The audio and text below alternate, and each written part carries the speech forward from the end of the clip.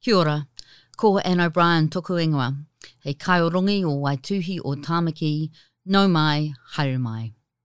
I'm Anne O'Brien, Director of the Auckland Writers' Festival Waituhi o Tāmaki, and you're listening to a session podcast from our 2021 event. Writer and filmmaker Barbara Sumner, author of Tree of Strangers, argues that adoption laws, which continue to deny adopted people access to their own information, treat mothers as dispensable and children as interchangeable. She puts her case. We hope you enjoy it. E ngā mana, e ngā reo, e ngā iwi, tēnā koutou, nau mai, haere mai, piki mai. Kia koutou te iwi o Ngāti Whātua, kei te mihi, kei te mihi, kei te mihi. Ko Christine O'Brien tōku ingoa, tēnā koutou, tēnā tātou katoa. Greetings, my name's Christine O'Brien. It's my pleasure to welcome you to this session of Speaker's Corner. Is that better? Great. Thank you. This session of Speaker's Corner, which is entitled The Crime of Adoption. And just some housekeeping first. I hope that everybody has scanned in, or if you haven't, if you could scan in on the way out, or otherwise make a note that you were here. Please feel comfortable wearing a face mask if you're not well, and if you become increasingly unwell, please feel free to leave the room. You won't be disturbing. I'm sure the rest of the audience will completely understand. We do ask that you keep your phones on silent, but the festival is extremely happy if you want to share your wonderful experiences on social media. Please just do so with a little consideration for your neighbours. Now, Speaker's Corner runs strictly to time. Those of you who've been before will know that. So the format is that a 20 to 25 minute provocation around a particular idea will be presented to you, and then you will have 10 minutes to question or challenge the speaker's position. At that point, please no very large statements or manifestos. You can discuss those with the authors afterwards out at the signing table. Short, sharp would be the order of the day. Thank you very much. Right. Gives me very great pleasure to welcome our next speaker, Barbara Sumner.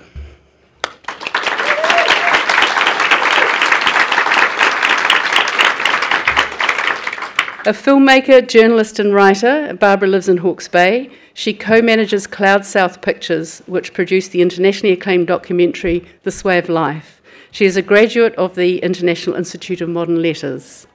Having grown up an adopted person in a family filled with secrets and lies, she decided at 23 that she must find her mother. Her sad and beautiful account of this journey, Tree of Strangers, published by Massey University Press, is a moving account of her search for the identity that she'd never had. Adoption is so common and has been for such a long time in New Zealand that most of us have connections with an adopted person. However, most adopted people lost their identity without their consent or any legal representation. There is no mechanism for them to reclaim their identities. 98 approaches to change the law over the last 40 years notwithstanding. And despite how common this experience is, this may well be the very first time that we're having this particular conversation in a public setting.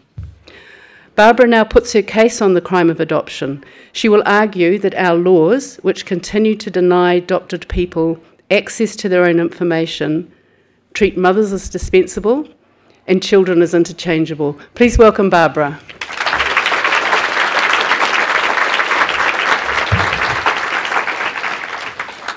Kia ora, and thank you for having me here. The Crime of Adoption, that's the title the festival has given this session. And it's probably not how I would have described it, but when I started thinking about that title, I realised that actually the laws and practices around adoption are actually quite criminal. So first of all, I want to start by asking a question. Who here is pro-adoption? Okay, welcome. Who thinks that adoption can be a good thing? Good. So when you think about this good thing, do you imagine it's about helping a needy child to experience a loving home? And as a bonus, perhaps helping someone resolve their fertility and family building challenges? A two birds, one stone kind of thing. Certainly this is the story we are told over and over in the media, in our families, our laws, and in our social policies. Historically, if you desired a child and could not fulfill that in the traditional way, and you were heteronormative, of course, you adopted. This was so common that from the inception of the Adoption Act in 1955 until the early 90s, over 91,000 children were acquired for adoption. At our peak, that works out at over 6% of the population. If we were a political party, we'd get a seat in Parliament. These numbers tell an important story, not the story of maternal indifference we were told, where thousands of women just blithely gave away their babies. It's as if we have our ancient maternal instinct does not even exist. It tells a story of social structures designed to remove children from designated women in order to supply the demand from the infertility community, to reward good Christian married couples, to punish single women for their sexual lives and activities, and in order to enable the nuclear family. Adoption was a state-funded and supported function of the nuclear family. A single mother did not fit that structure. Neither did an infertile, childless married couple. So the resolution was really simple. Just transfer babies from bad mothers to good ones. And voila, the respectable nuclear family. Adoption was essential to uphold the moral codes of the 50s and 60s. It was part of a religio-legal ordering code designed to control the unfettered female sexuality. It was used to punish single women for their sexual lives, primarily by disabling them from mothering. And importantly, closed adoption enabled men to remain anonymous and therefore outside of any censure for their sexual liaisons, or, lucky for them, any liability for their out-of-wedlock children. The other upside for men, adoption secured the orderly devolution of property. It protected their legitimate heirs from illegitimate incursion, because adoption law is not welfare. It is, in effect, property legislation. But the win-win adoption as a social good narrative is so well ingrained in our society, we barely pause to question it. Just to be clear, this is not about good or bad adopters.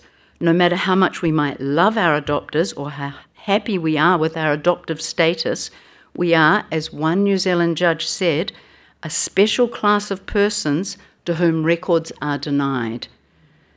The judge might well have said we are second-class citizens with special laws and rules that govern us our entire lives. So why am I designated a special class of persons? Simply this: my mother had sex outside of marriage. And there were so many good married women and husbands, men and women, who needed babies to make their lives whole. So where does this leave us? We are, as another judge said, adopted children of any age.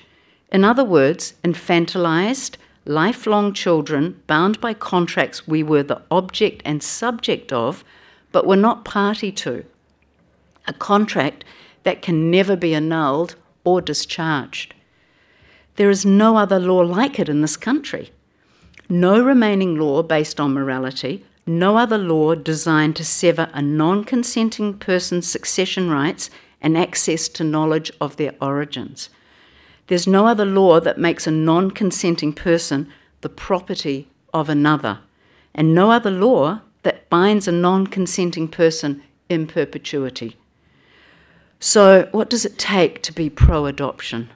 Firstly, adoption is a noun form of the verb adopt, which comes from the Latin verb adoptere, meaning to choose for oneself.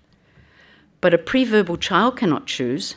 For the child, all adoption is forced. So to be pro-adoption, first you must be in favour of the state legally and forcibly severing all ties between a child and her biological family. That's everyone she's connected to, from ancestors to grandparents, aunts, uncles, cousins, siblings, parents, all whakapapa. You have to support the replacement of a non-consenting person's original identity with one allocated by the state.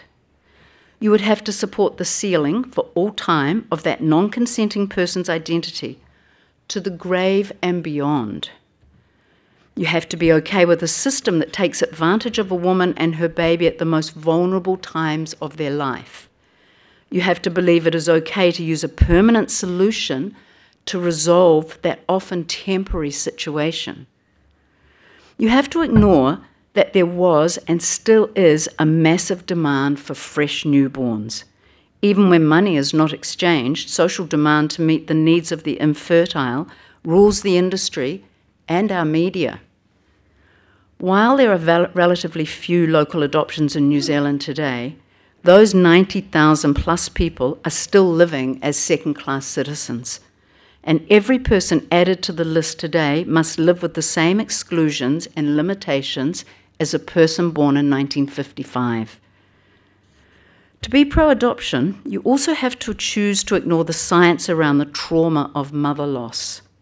I go into this at some extent in Tree of Strangers, such as a 2016 Stanford University study that showed that a newborn can identify their mother's voice with 97% accuracy. The voice a child hears for 9 months ignites critical parts of a child's brain, including the primary auditory cortex, the mesolimbic reward pathway, and other essential networks that enable us to process sounds, emotion, and information about the self. The lead author said they had no idea a mother's voice could have such quick access to so many different brain functions. A 2020 study published in the Journal of Neuroimage revealed that during the postpartum period, the mother and child's brain operate as a single system. Can I repeat that? Scientists have discovered that the mother and child dyad is so powerful that during their shared time of mutual need after birth, their separate brains operate as a single entity. So, what if bonding does not begin at birth? Because we're told that as part of adoption, that you can switch a baby and they'll bond with their adopters. What if it doesn't begin at birth? What if it is a continuum of physiological, psychological, and spiritual events that begin in utero and continue throughout the postnatal 4th trimester period and beyond? What if, when you separate a child from her mother and her entire family, you cause a lifetime of internalized abandonment? To support adoption, you have to not care that maternal loss is indelibly printed on the unconscious mind. This is where the idea of the primal wound comes from. To support even the idea of adoption, you have to believe that mothers are replaceable and interchangeable. So, if you're an adopter, you have to convince yourself that the mother of the child in your care willingly gave away her baby, and that she and her child are unaffected by this, even if you know that you could not give away your natural child.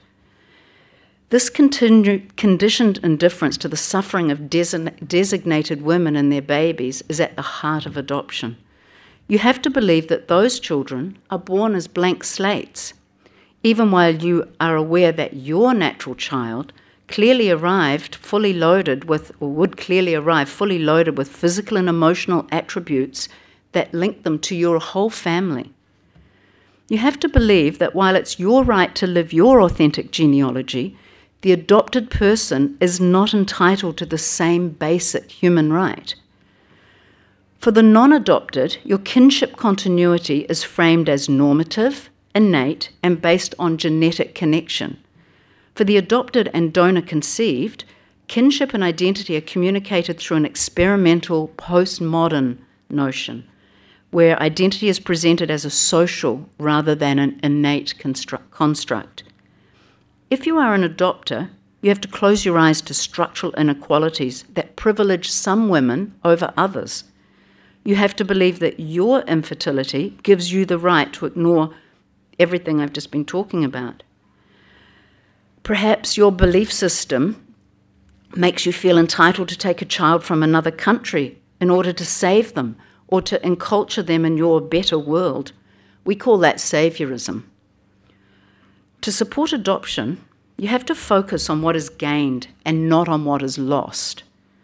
Or if you do acknowledge losses, you have to believe that your perception of the gains and your own gains outweigh those losses.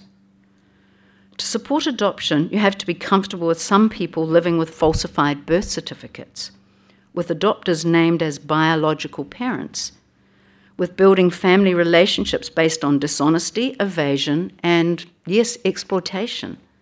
As a parent myself, I know that none of these attributes, these lies, are likely to create sound, healthy family dynamics.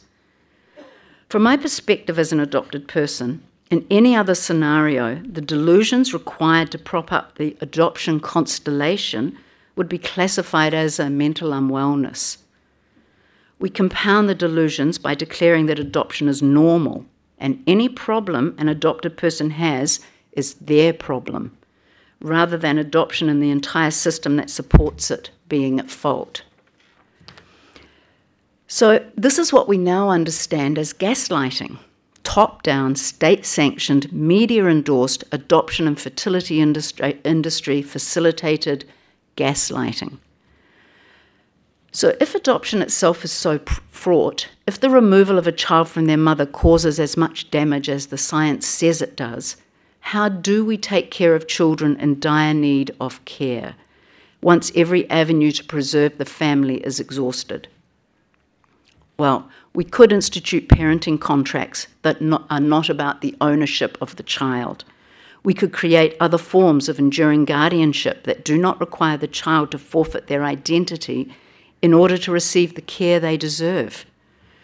Because when you sever a person and their descendants from their heritage and genealogy, you are punishing that person for the failure of their family's circumstances.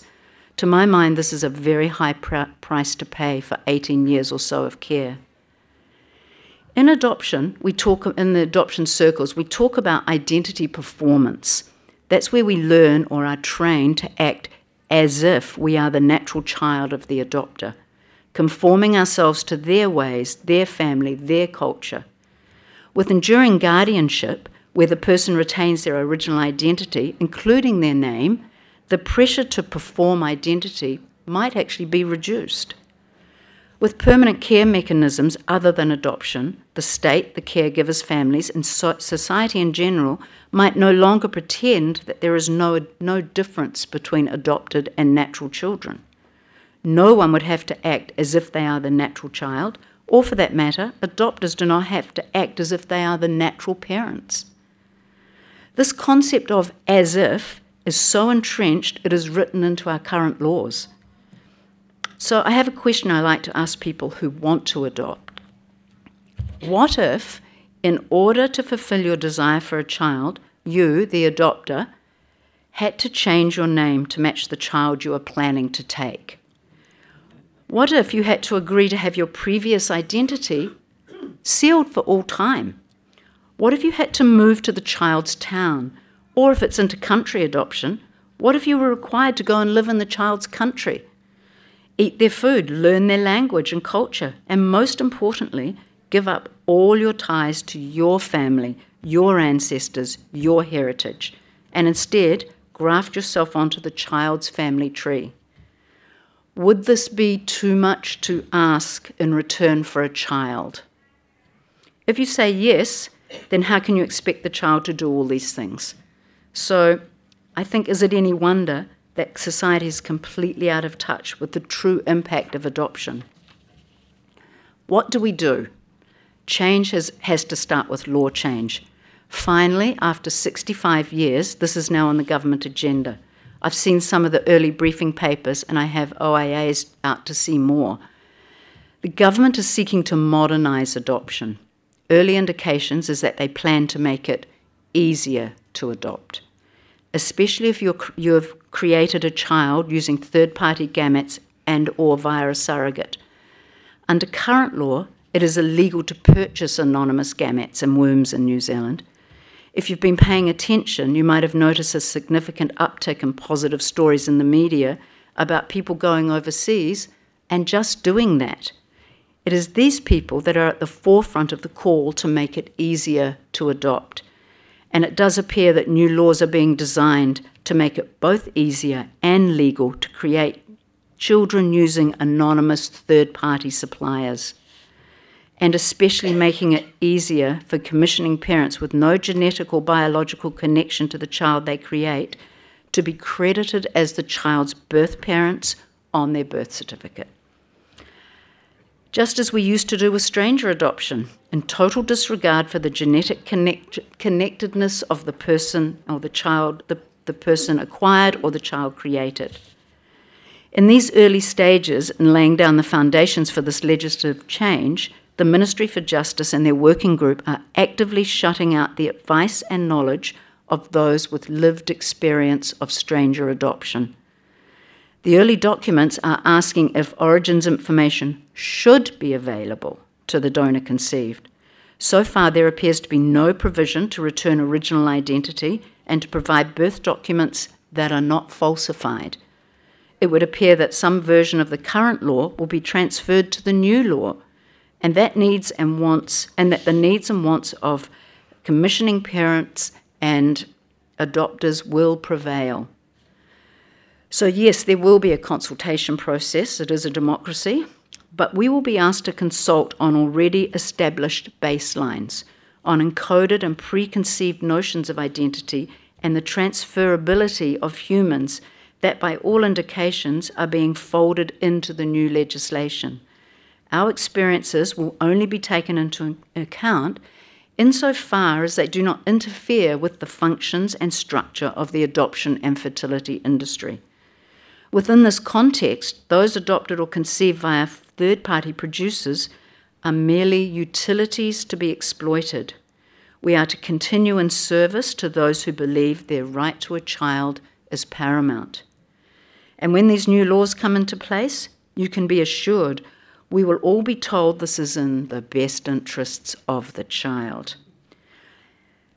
But we remain children for such a short time. So, same as it ever was.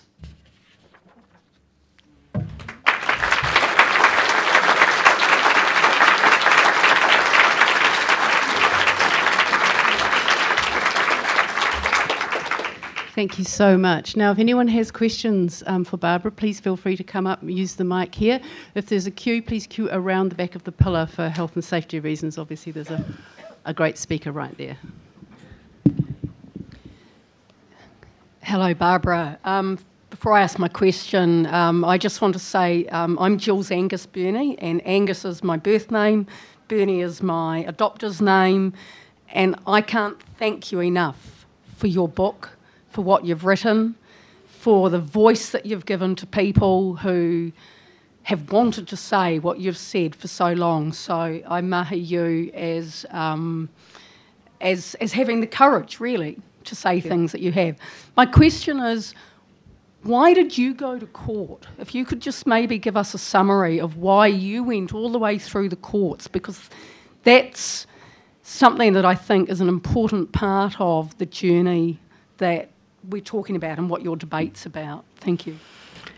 Thank you. It's a good question. I went to court because in 1983 I began looking for my mother, and I wrote letters that I have now received back through the court, access to files that are just, they break my heart. I can barely remember myself like that.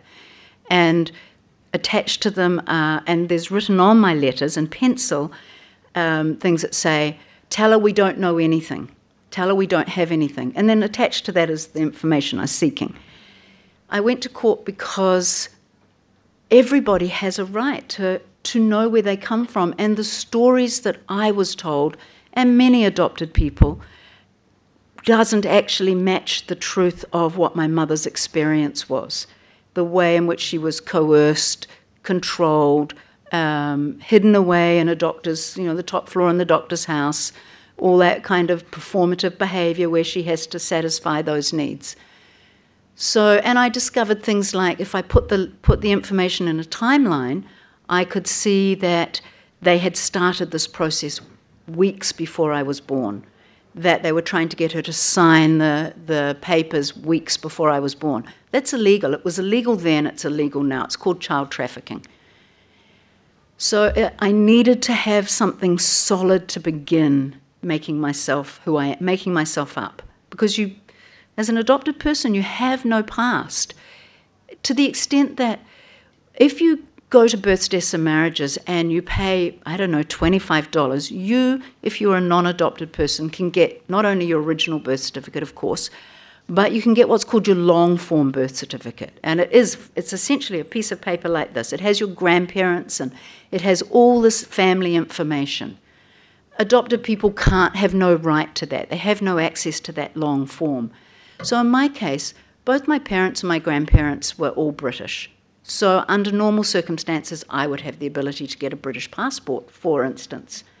My adopters, had their parents been British, I would have no access to that right, because adoption is not, you don't inherit the genealogy and the whakapapa and all of that of the adopters.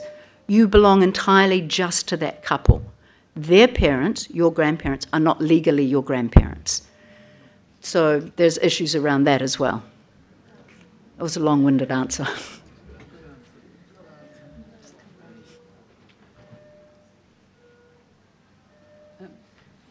What's your answer to a child who's been born into a very, very abusive situation and who's an absolute drug addict? Mm-hmm. That child has a right to good, healthy care. And we should have systems that do that. But we have to understand that adoption law is not welfare. It's not a piece of welfare legislation. It is property law. So that child should not have to lose everything that comes before them. I've been in sessions here where people have been talking about whakapapa and their grandmothers and their great-grandmothers and what we inherit. A child born into a dysfunctional situation should not have to lose all of that in order to receive the care they deserve. I agree with that, but there's nowhere, is there, for that child? Well, I think there is. I mean, we just need to start using guardianship rather than adoption, which gives you a false birth certificate. Your adopters are named on your birth certificate as birth parents, even though it says at the bottom of every birth certificate that it's illegal under the Crimes Act to falsify details. And yet right there you have got this incredibly falsified document. In fact, births, deaths and marriages, I've got it in writing from them. What they say is that your original birth certificate is essentially ornamental, and the second one, that is your legal one, is considered a legal fiction. Where do you sit between those two poles? Thank you.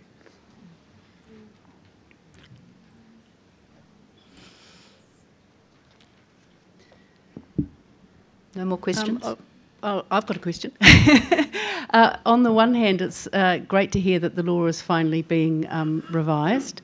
On the other hand, from what you've said today, not so great in the way that matters are trending. So where can people follow the development of the law and perhaps garner information if they wanted to make a submission on the bill in due course? Will you be posting information anywhere, or how will you be communicating with people that are interested in the topic?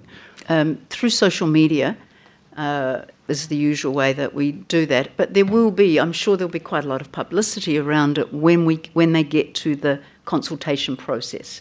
So I'm sure if you want to, at that point, you can put in something.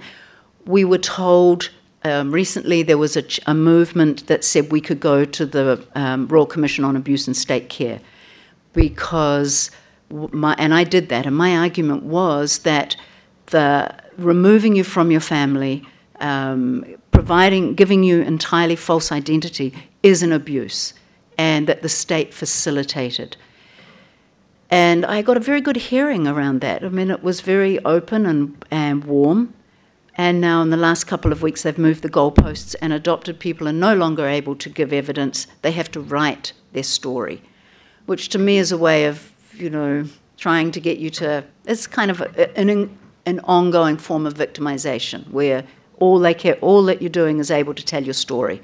You're not able to advocate for anything else. Thanks for a fantastic provocation. I'm just interested if you'd comment on DNA testing. What impact is that having on this debate and this discussion? What do you see that causing in the future? That's a great question. Well, the genealogy industry is the fastest growing hobby in the world. And I mean, we're all doing it. I did my DNA, and I found my mother in 1983, so way before DNA. But I found my father 3 years ago through DNA, and it was too late. He'd already died. But it is altering things. But there's two things that go on there. It doesn't change the fact that you are still treated as a second-class citizen. It doesn't change that you have less rights, fewer rights than non-adopted people. And it also brings up the whole issue of reunion, which is for adopted people is really fraught because it's full of the desire to connect and belong, but it's never that simple. And we talk about that as reunion porn. There are TV shows, about this stuff. And it's you cannot make up for what was lost. It's as hard for the mother as it is for the adopted person, as it is for the adopters who have to come to terms with the change in their status, which they've felt was assured.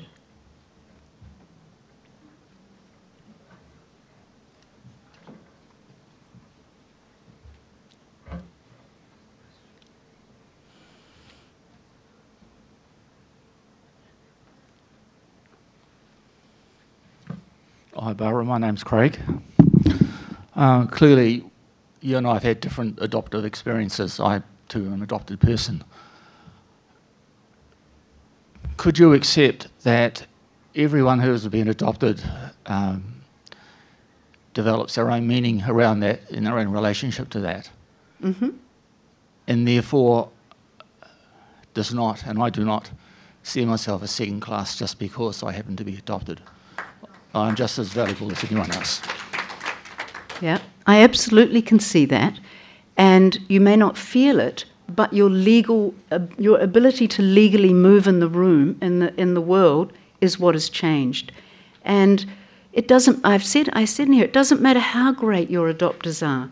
The fact of the matter is that there are most often structural inequalities that lead to adoption. Poorer women, more wealthy women, single. For me, it's a feminist issue in that we so often remove the support that women and babies need. So, I mean, I don't have an issue if you have a great adoption. It's fantastic. That is great. The issue is that is not the issue. The issue is that you live with a different set of rules than other people, than non-adopted people.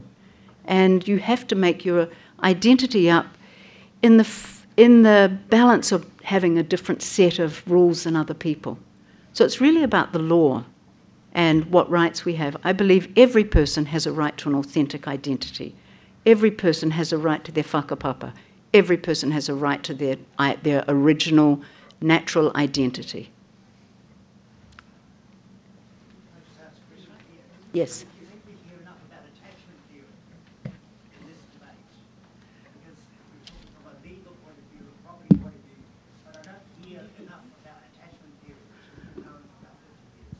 That's a good question around attachment theory. The question is, why don't we hear about that? We talk about attachment and bonding as if they are the same thing or interchangeable. But bonding is what happens in the womb, and that is the relationship you have. That is these things that we are now understanding scientifically. They're the connection between the mother and the child. Attachment is what a child does to survive. So you've gone through this incredible. For the child, when you are taken from your mother, it is as if your mother has died. You have suffered this incredible grief. You are pre-verbal. You have no way of expressing it. You have no way of understanding it. So it becomes deeply ingrained within who you are. And then you must attach. Otherwise, and often you've spent days, being bottle fed. I mean, babies were removed from their mothers back in the day, hidden in other parts of the hospital, and to prepare them for adoption was how it was described, which is get them bottle feeding. So someone comes along and it's a warm pair of arms and, they're prepared to love you. You attach with them. But bonding is a neurological, physiological process. Attachment is not. Barbara, I'm Rose. I want to salute you for what is, I think, regarded as a pretty radical stand. My question relates to the law. As a family court judge, I often had applications come before me for people who wanted information about where they came from, and their reasons were things like, I want to know if there's some inherited illnesses I should know about. We have an elderly family member who's dying, and we want to know our whakapapa. And every time I had to say, no, I'm sorry, I can't tell you, because that's what the law is. And my question to you is, how did you get to go to court and get information that I wasn't able to give people? You must have found a better judge than me. And frankly, I'm very glad that you did.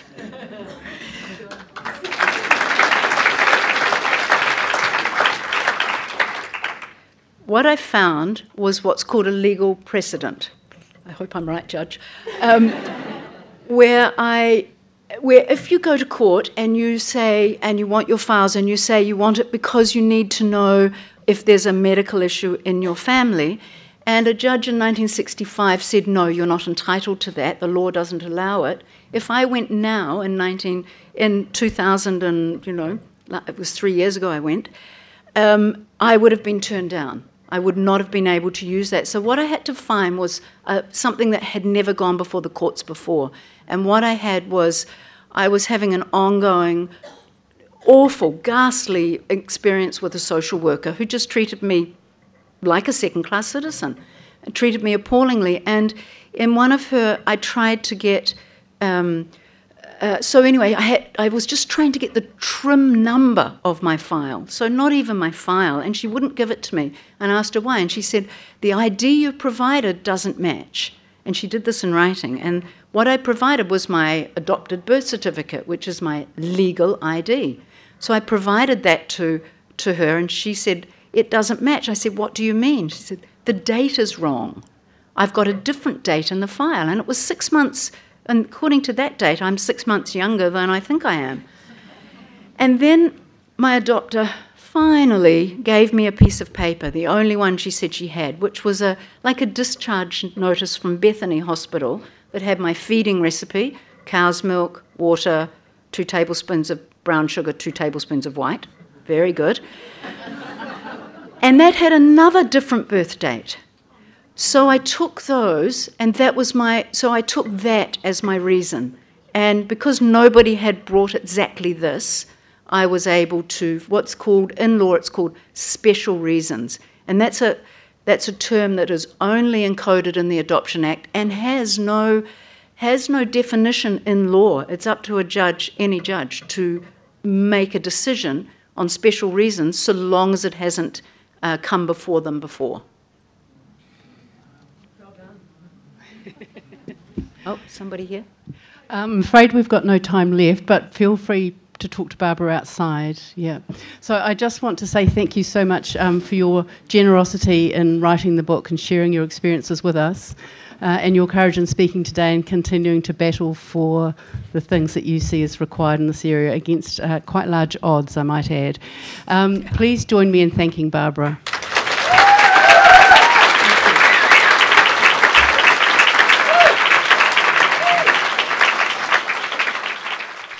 Tēnā koe, you've been listening to a podcast from the 2021 Auckland Writers' Festival Waituhi o Tāmaki. You can find a range of other festival talks, interviews and discussions on iTunes, SoundCloud and on our website, writersfestival.co.nz.